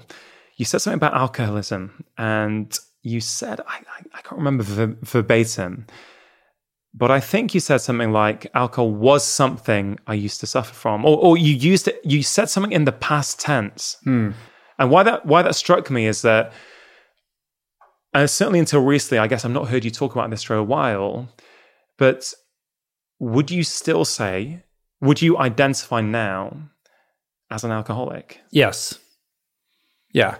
That's why it struck me. Yeah. Because you said was. It's interesting. I can't remember what I said, but it would be strange if I used alcoholism in the past tense, because I don't think of it in that term, in those terms. Like I am an alcoholic in recovery. I'm still, sobriety is my number one priority. My relationship with my recovery and my recovery community is, is the most important thing in my life. It has to come before everything else, because if I'm not sober and can't maintain my sobriety, everything else in my life goes away. So I don't think that, at least in my own, again, it goes back to I'm not speaking for anybody but myself, but I have not and don't believe that I ever will graduate from alcoholism. I am an alcoholic in recovery, and that recovery process is a daily reprieve. That being said, I don't walk around craving alcohol. It's not like, oh man, I think I might drink tonight. It's not like that. That could happen. I do have a daily reprieve from drinking, but it's really about treating how my alcoholism shows up in my life on a daily basis through my behavior, and inventorying that behavior and constantly trying to better myself and overcome my character defects that emanate from and are a result of this alcoholic disposition that I have. Do you think it's possible to leave something like alcoholism behind? I don't know. I mean, I think this is it goes back to what we were talking about at the beginning about identity and the stories we tell about who we are, and we think of ourselves in a certain way, in a strict way, like I am an alcoholic. This is my identity. I'm an alcoholic in recovery. Can you transcend that? I mean, I think I'm a spiritual being having a human experience. Alcoholism is something that I suffer from. For me, I think it's dangerous to step into a place of thinking that I've transcended this thing. And I say that as somebody who, I went to rehab in 1998. So it's 21 years. Since you last had a drink. But at 13 years of sobriety, I had a 4-hour relapse and had to reset the clock. I've spoken about this publicly on the podcast before. Yeah. And at that moment, after having been sober for 13 years, to pick up a drink was an extremely disorienting and baffling thing that I thought would never, ever happen in my life. And now I can do a forensic analysis on everything that occurred that led me to making that choice. And it involves decisions that I made many, many, many months in advance of that actually happening. And it all has to do with my relationship to my alcoholism. But I never questioned whether I was an alcoholic, but I think I had taken my foot off the gas in terms of the actual work required in recovery to maintain sobriety, that I became vulnerable. And I will tell you this, I took that drink. I couldn't tell you why I did it. And it happened so quick. And before you know it, I had like 5 or 6 drinks in me. It was like not a day had gone by since I had stopped drinking. And my alcoholism had been doing push-ups in the dark, just waiting for that moment, that vulnerable moment to pounce on me. And it was a very powerful reminder that I very much had not transcended this disease and perhaps may never transcend it. And it gave me, ultimately it was a gift because it reminded me of just how powerful this thing is. And the minute I start to think that I've overcome it, I once again become vulnerable. And I think what happens when you have a number of years of sobriety is that you start to relax a little bit and you start to think you have it all figured out. And you kind of saunter in and out of the rooms like the guy who's got all the answers and the person who gets the phone calls when somebody relapsed and you're going to drop the pearls of wisdom on them. And what was so great, what was so awesome about this relapse, as demoralizing and humiliating as it was that it reframed the whole thing for me and made me realize that how important humility is and how important it is that I make sobriety my number one priority and that I don't have it all figured out and that I'm constantly learning and that I really only have like one day at a time. Yeah, I mean, that is super powerful. You're right. After 13 years, I guess many people around you would have thought, hey, he's cracked this thing. He's done. He's out. No. So I guess I would imagine there's a certain fear associated with that. When you've seen what can happen, it's like, I don't know, I'm sort of, I guess, we talk about the stories that we tell ourselves, and I guess that is not a criticism of anyone because I tell myself stories as well. I think we have to tell ourselves a story. Coming back to plant medicine, I've spoken to a lot of people who've done it, and one of the things they will tell you consistently is that you see the world in a different way. You realize that everything we do is just a story. We've just created a narrative, and we can just as easily, maybe not just as easy, but if we want to, we can create a different narrative. So I guess if the story you tell yourself about this is that you are a recovering alcoholic and you're not going to transcend this, I guess in many ways it doesn't really matter, does it? Doesn't matter because you're telling yourself a story that allows you It's to not, engage in your life and be productive and do the things you want to do, right? I get totally where you're going with this. But I think you also nailed my response, which is it doesn't matter because it's not going to change my behavior. Yeah. You know what I mean? Like, I'm still going to do the things that I need to do to stay sober and that have allowed me to continue to grow. I think what you're getting at is like, to label yourself as this, aren't you restricting, ultimately the growth that you could, avail yourself of if you kind of let go of that label? I'm not trying to put pressure on you. I'm trying to explore this. I find it fascinating. I do not know what it feels like to be on the journey you have been on. I don't know that feeling. This area fascinates me. Your story fascinates me, and I'm not trying to probe something where you don't want to go.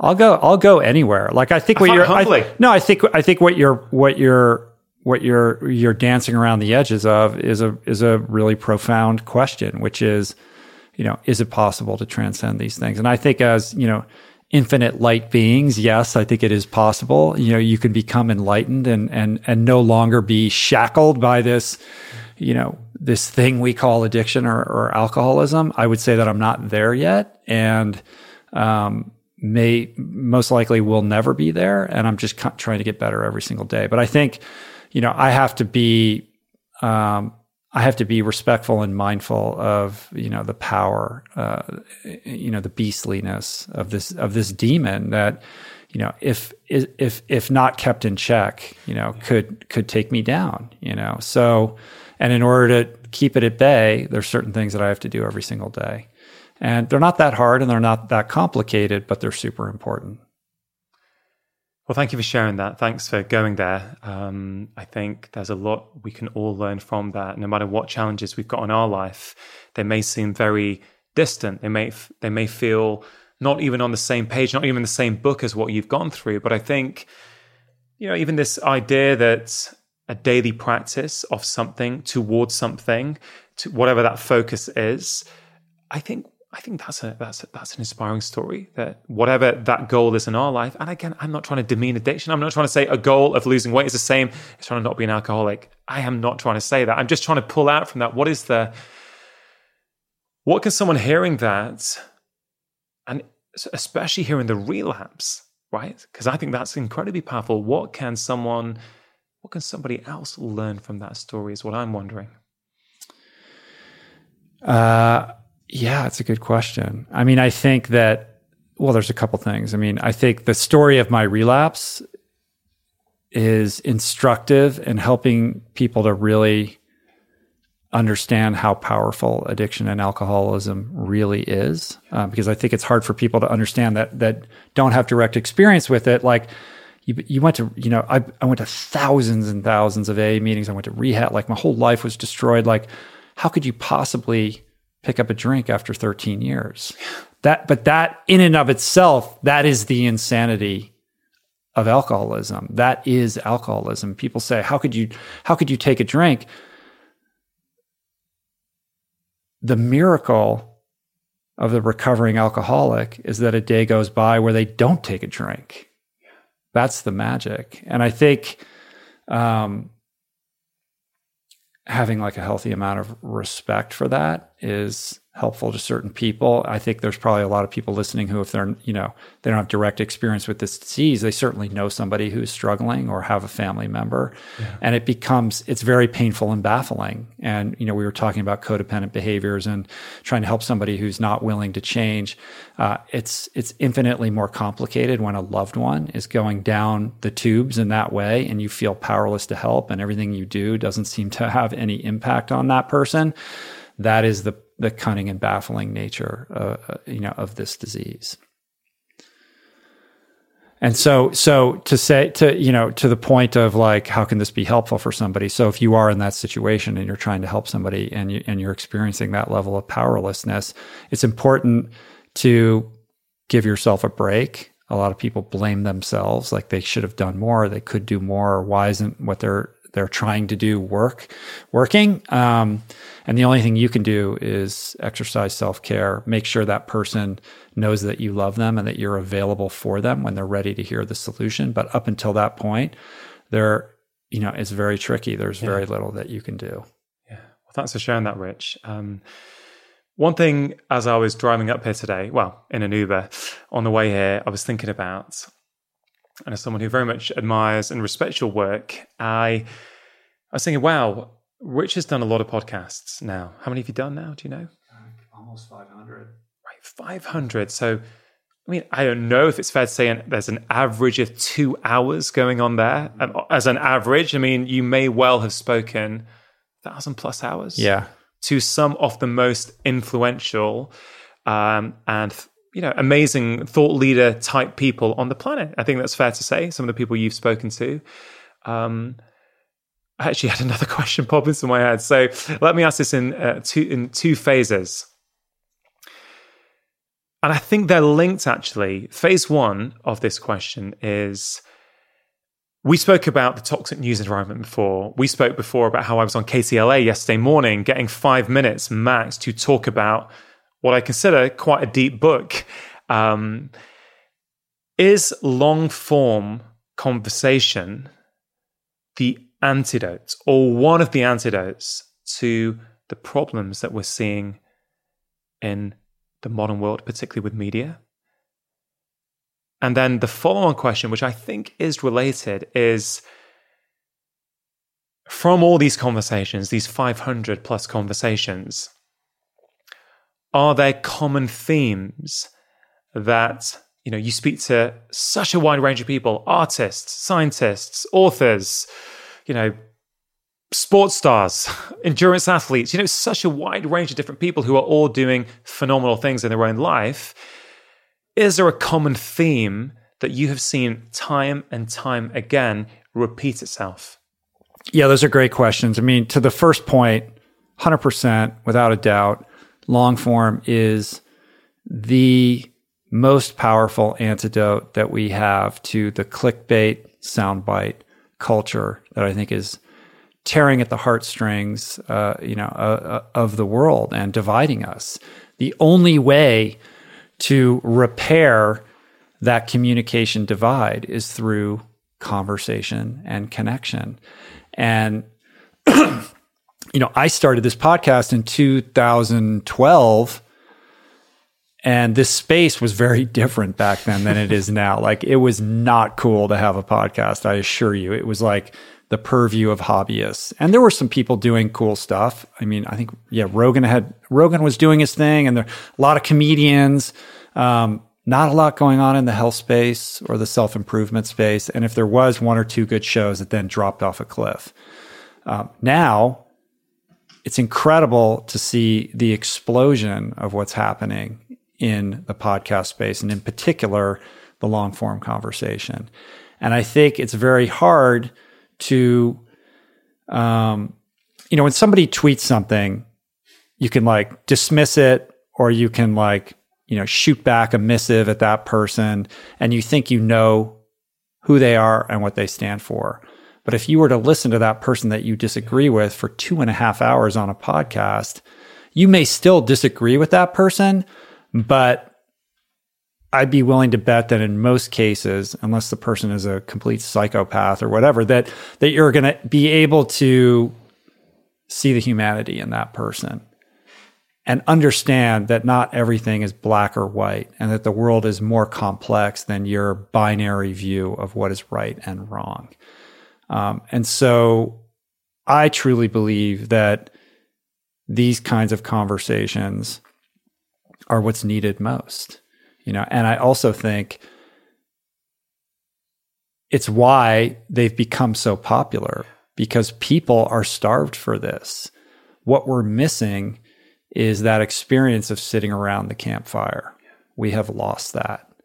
And increasingly, families are not having dinner together, and you're not seeing your friends because you feel like you already visited with them because you checked their Instagram story. And so this experience that is so vital to the human condition is suddenly so lacking. And I believe that the long form podcast space really provides sustenance. It's not a replacement for the actual campfire or the actual time spent with friends, but it's a far cry from you being on a television news program where you have 30 seconds to spit out the meaning of your book and then you get a pat on the back.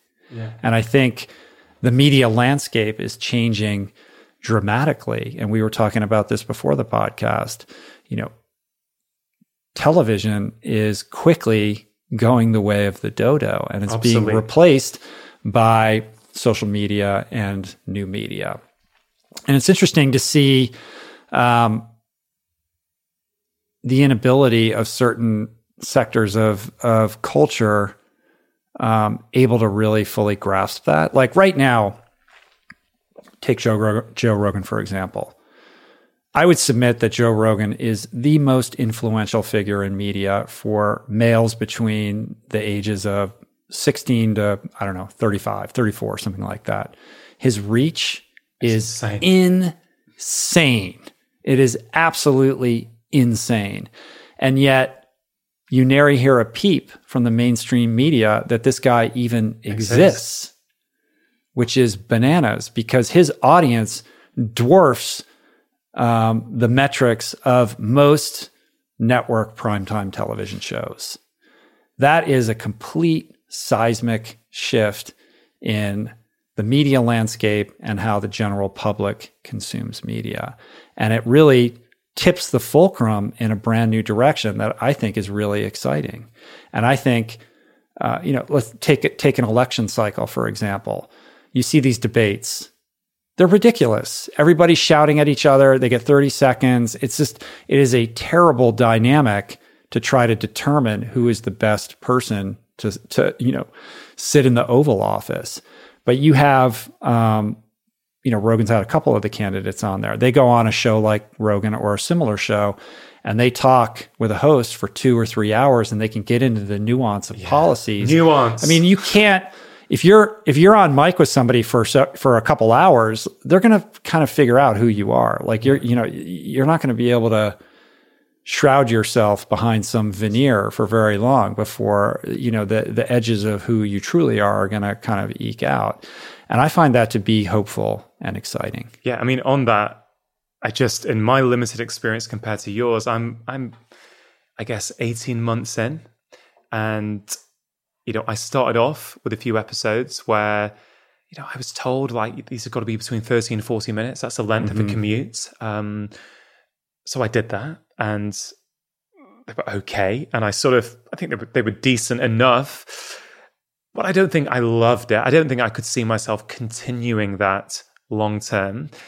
And the funny thing is, as you've alluded to, as my episodes have got longer, they've got more popular, right? And I agree with you. I think we are starved of meaningful, authentic content. Everything in the media pretty much is soundbitey.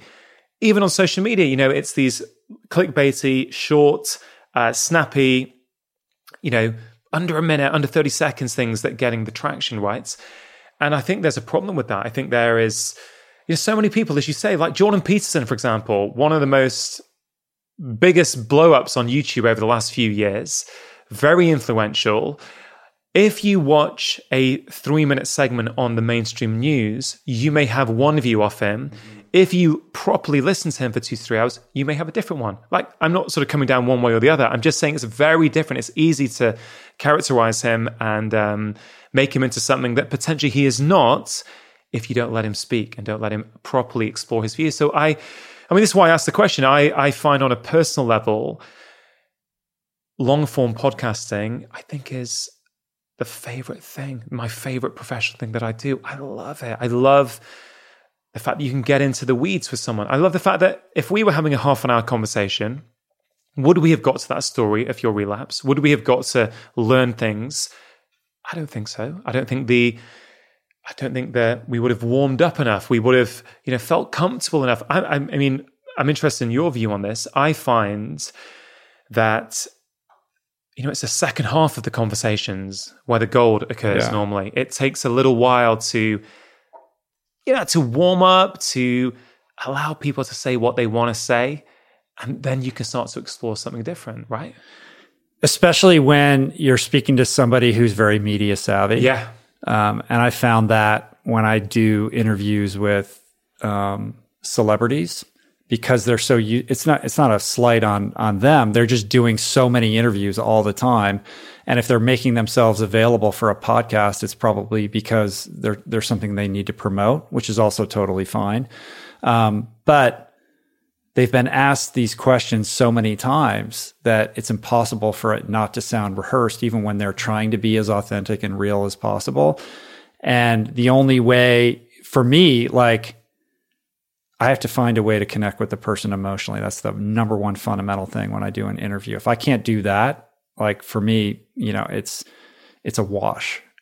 And I trust that if I can do that, then the information that needs to be imparted will be imparted. And sometimes it can be difficult to find that way to connect with somebody emotionally who's so media savvy.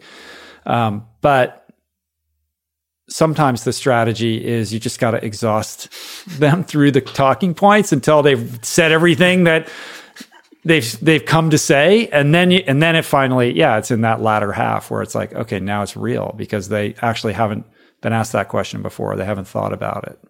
Do you find it a form of, again, therapy is the wrong word. I find it. I find doing my podcast therapeutic, right? Of course. What it's taught me, I think, more than anything, especially because I feel so busy half the time that I can't probably prepare in the way that I ideally in my head would like to have prepared.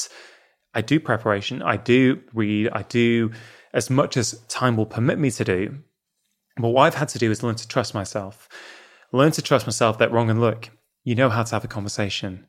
You've been a doctor for nearly 20 years. You are having conversations with people all the freaking time, right? What I want to do, as you do, is emotionally connect. That is the key. This is why I'm speaking to such a wide variety of different people now, because I think storytelling is the key to impact people. I think storytelling is the key to changing the world. I think it's got to be done with the conversation. It's got to be done with stories, and that comes from emotional connection. But on a personal level, I don't know what I would do without the podcast, because it's taught me to be present. Like, it's taught me stay focused. Like, just before we went today, I thought, oh man, I've been on the road. I've been a bit jet lagged. Let me just write a few talking points down in case I get stuck. I haven't got stuck yet, right? Because it's what I said on your show before about the number one skill for, I think, a healthcare professional is, can you connect and listen without judgment of the person in front of you? That is fundamentally what I do with my podcast guests. Can you do the same thing? Or certainly what I try to do. And I'm still finding my voice. I'm still figuring out what I want to do with this.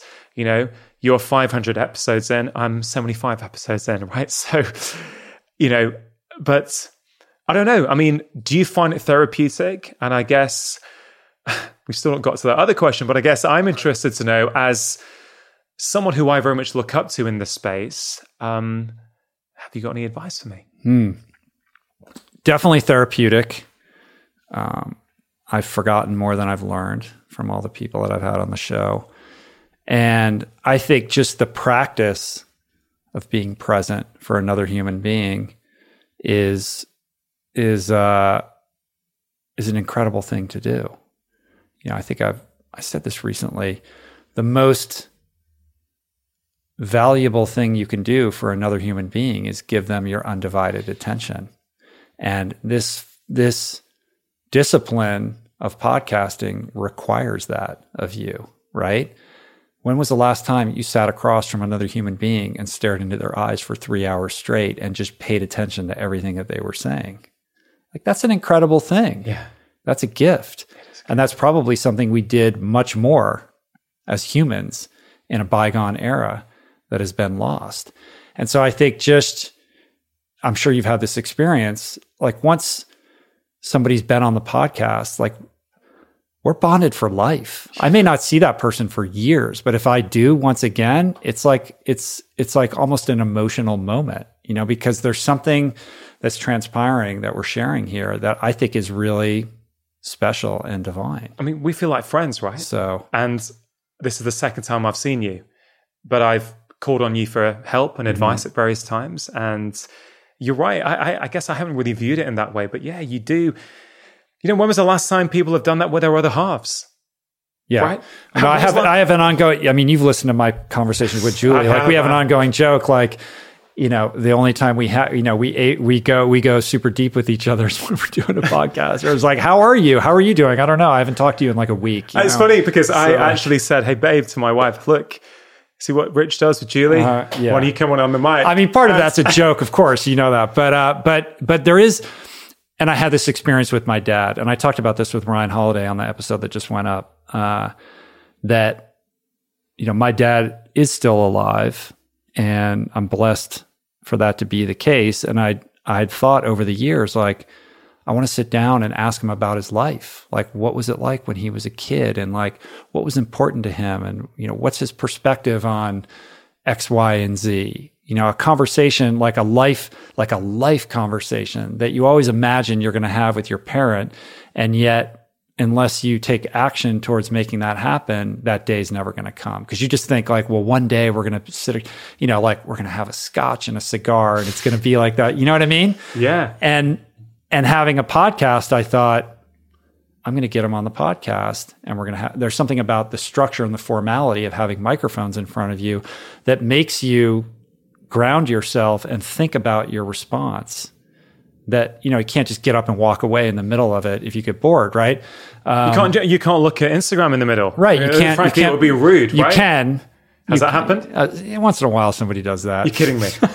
Are you serious? And it's been a while. But anyway, let me stay on point here. That is super interesting. I thought, I'm going to ask my dad to do the podcast, not because I thought I would ever share that. I wasn't going to share it publicly, but I just wanted to have it, for posterity, this recording of my dad and I having this conversation. But then he wrote this book, and he actually wanted to be on the podcast. So I was able to give him this opportunity to come and share about his book, but also have this conversation and share it with the world, which was a really cool thing.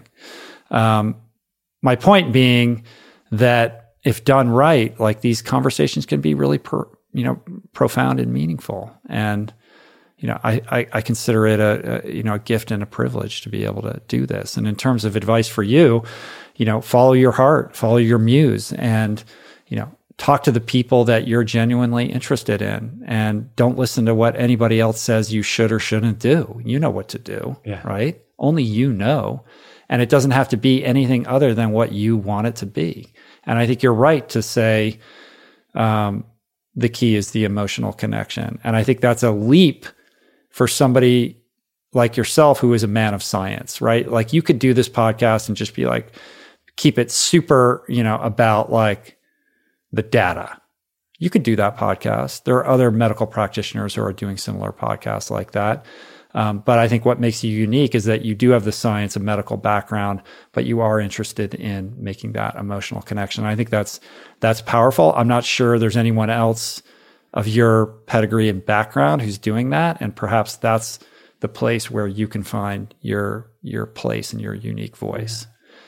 Because another thing I've learned is I'm doing this thing, and often I'm talking to people who are, on other shows that are similar to mine, right? A book comes out, and then suddenly the same guy is on the same 5 shows that are kind of in my, little orbit. And I thought, well, why would anyone listen to mine? That show or this show or whatever. And what you realize is, even though you feel like you're probably asking that person the same questions, there's something about your unique personality that your audience is connected to. And so for me, it's been a journey of owning that as opposed to dismissing that. It's about the guest, but there is an aspect of you that they're tuning in for. Yeah. I appreciate that advice. I like to think I'm doing a lot of that already, and hearing that from you will make me continue doing that. I don't think it's as hard for me as you might imagine, in the sense that, yes, I'm a man of science. You would say that from the fact that I've got a medical degree.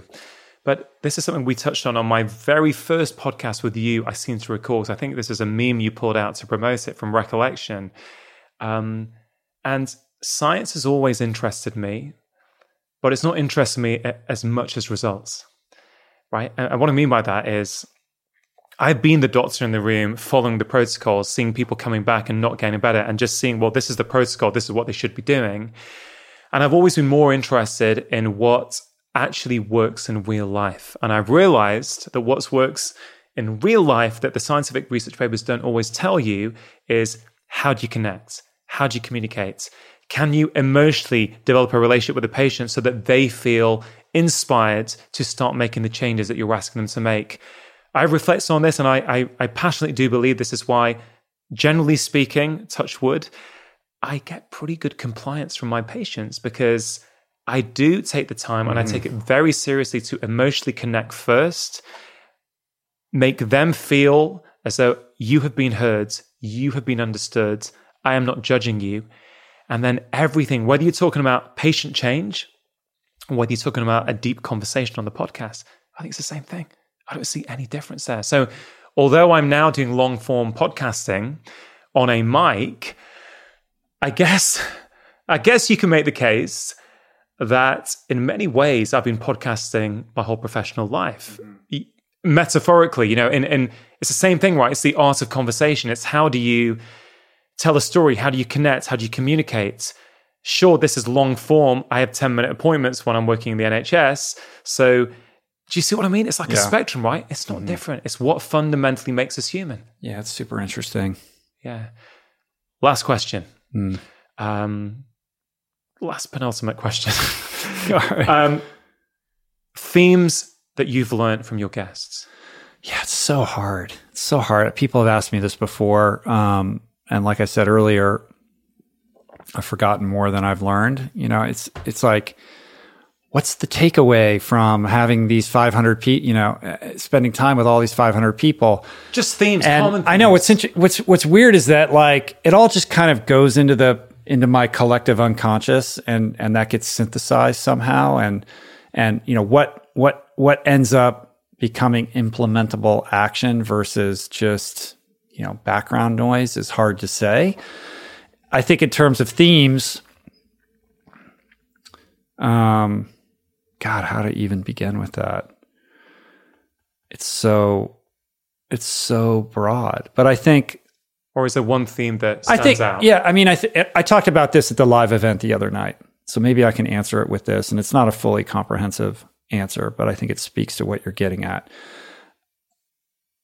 There are plenty of themes and strains, I think, that unite this collection of people, but a paramount one is connectivity, community, and connection. That we cannot be fulfilled, happy, purposeful, self-actualized if we isolate ourselves from our community, from ourselves, and from the planet. We are spiritual beings having a human experience. That experience is part and parcel of this greater ecosystem in which we live. And to the extent that we think that is other or outside of ourselves, that is to buy into an illusion. We are nature. Nature is us. I am you. You are me. You are my brother. We are the same. What unites us is so much more powerful than what divides us.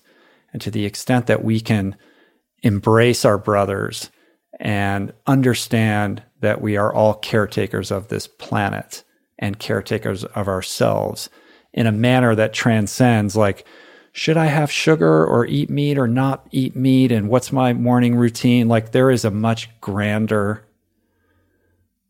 stage on which we're playing right now.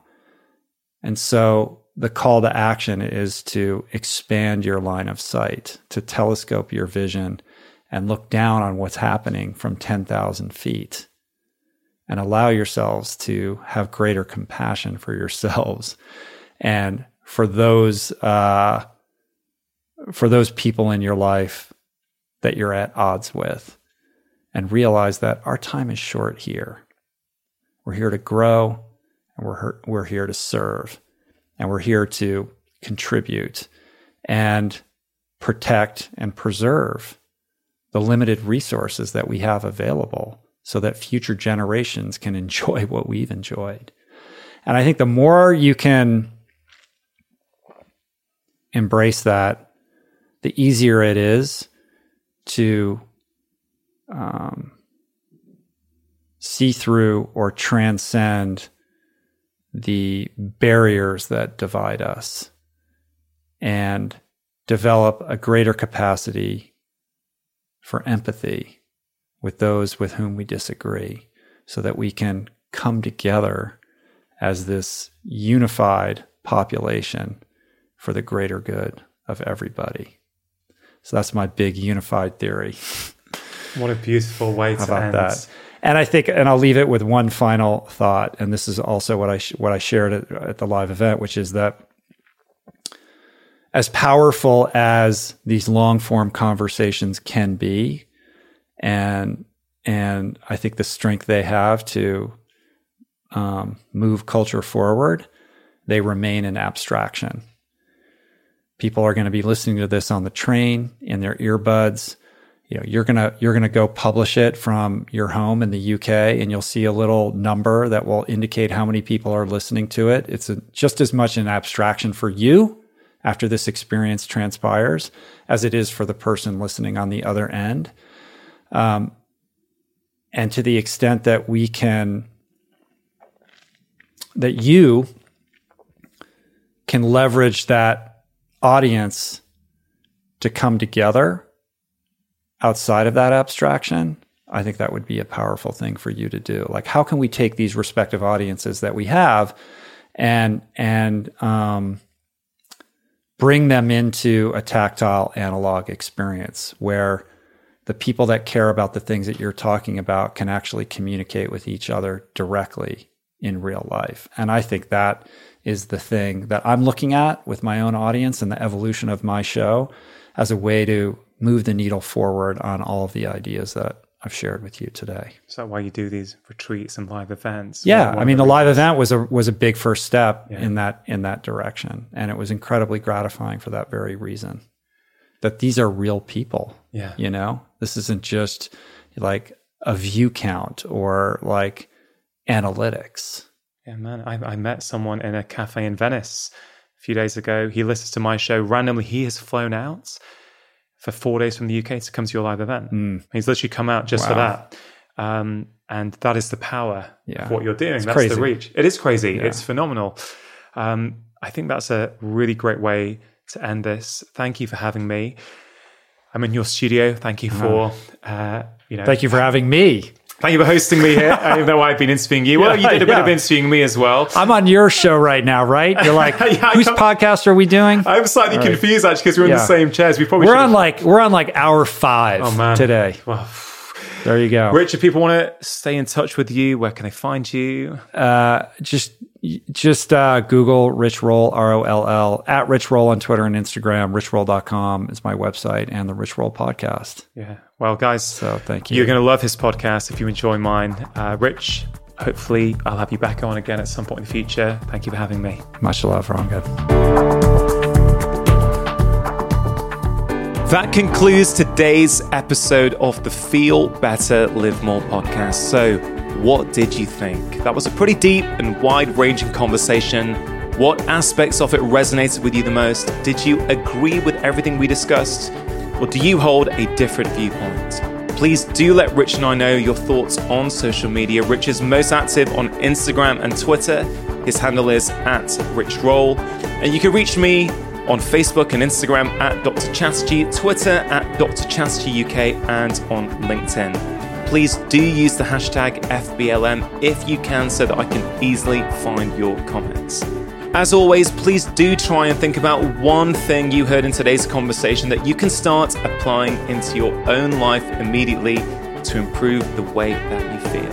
And if you want to continue your learning experience now that the podcast is over, please do visit the show notes page for this episode, drchatterjee.com/93, where you will see articles about Rich, some brilliant videos he's made, links to his fabulous book, and so much more. That page is drchatterjee.com/93. Now, if you're feeling inspired to take action in your life, please do consider picking up a copy of my new book, Feel Better in 5. This book is all about action. It is a simple but highly effective daily plan to help you take control of your health and well-being. Everything in my new book takes a maximum of 5 minutes to do, and I cover physical, mental, and emotional health. There are around 50 or so 5-minute health snacks in the new book. All you have to do is choose 3 of them, the 3 that fit your lifestyle, your desires, your personality, and your goals. It really is that simple, but I can tell you that it is one of the best ways to make short-term and long-term changes to your lifestyle. You can pick up the book in all the usual places, as a paperback, ebook, or as an audiobook, which I am narrating. And as well as the UK, it is also available now in Australia, New Zealand, and India. Some of my followers have told me that Book Depository is a great company to get the book from if it is not available yet in your country. Now, Rich very kindly allowed me to use his beautiful podcast studio to record this conversation.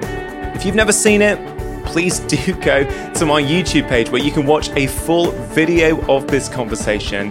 It really is taking a look at his studio. In fact, all of my conversations are now videoed, so if you have got friends and family who you feel would benefit from this conversation, but don't like listening to audio podcasts, please do let them know about my YouTube channel. The best way to find it is to go to drchatterjee.com/YouTube. If you enjoy my weekly shows, please do consider leaving a review on Apple Podcasts or whichever platform you listen to podcasts on. It really helps to raise the visibility of the podcast, and it means I can get this information out to more people. You can also help me spread the word by taking a screenshot right now, sharing with your friends on social media, or simply do it the good old-fashioned way and tell your friends and family about the show. I really do appreciate your support. A big thank you to Richard Hughes for editing and Vedanta Chatterjee for producing this week's podcast. That is it for today. I hope you have a fabulous week. Make sure that you have pressed subscribe, and I will be back in 1 week's time with my latest conversation. Remember, you are the architects of your own health. Making lifestyle changes always worth it, because when you feel better, you live more. I'll see you next time.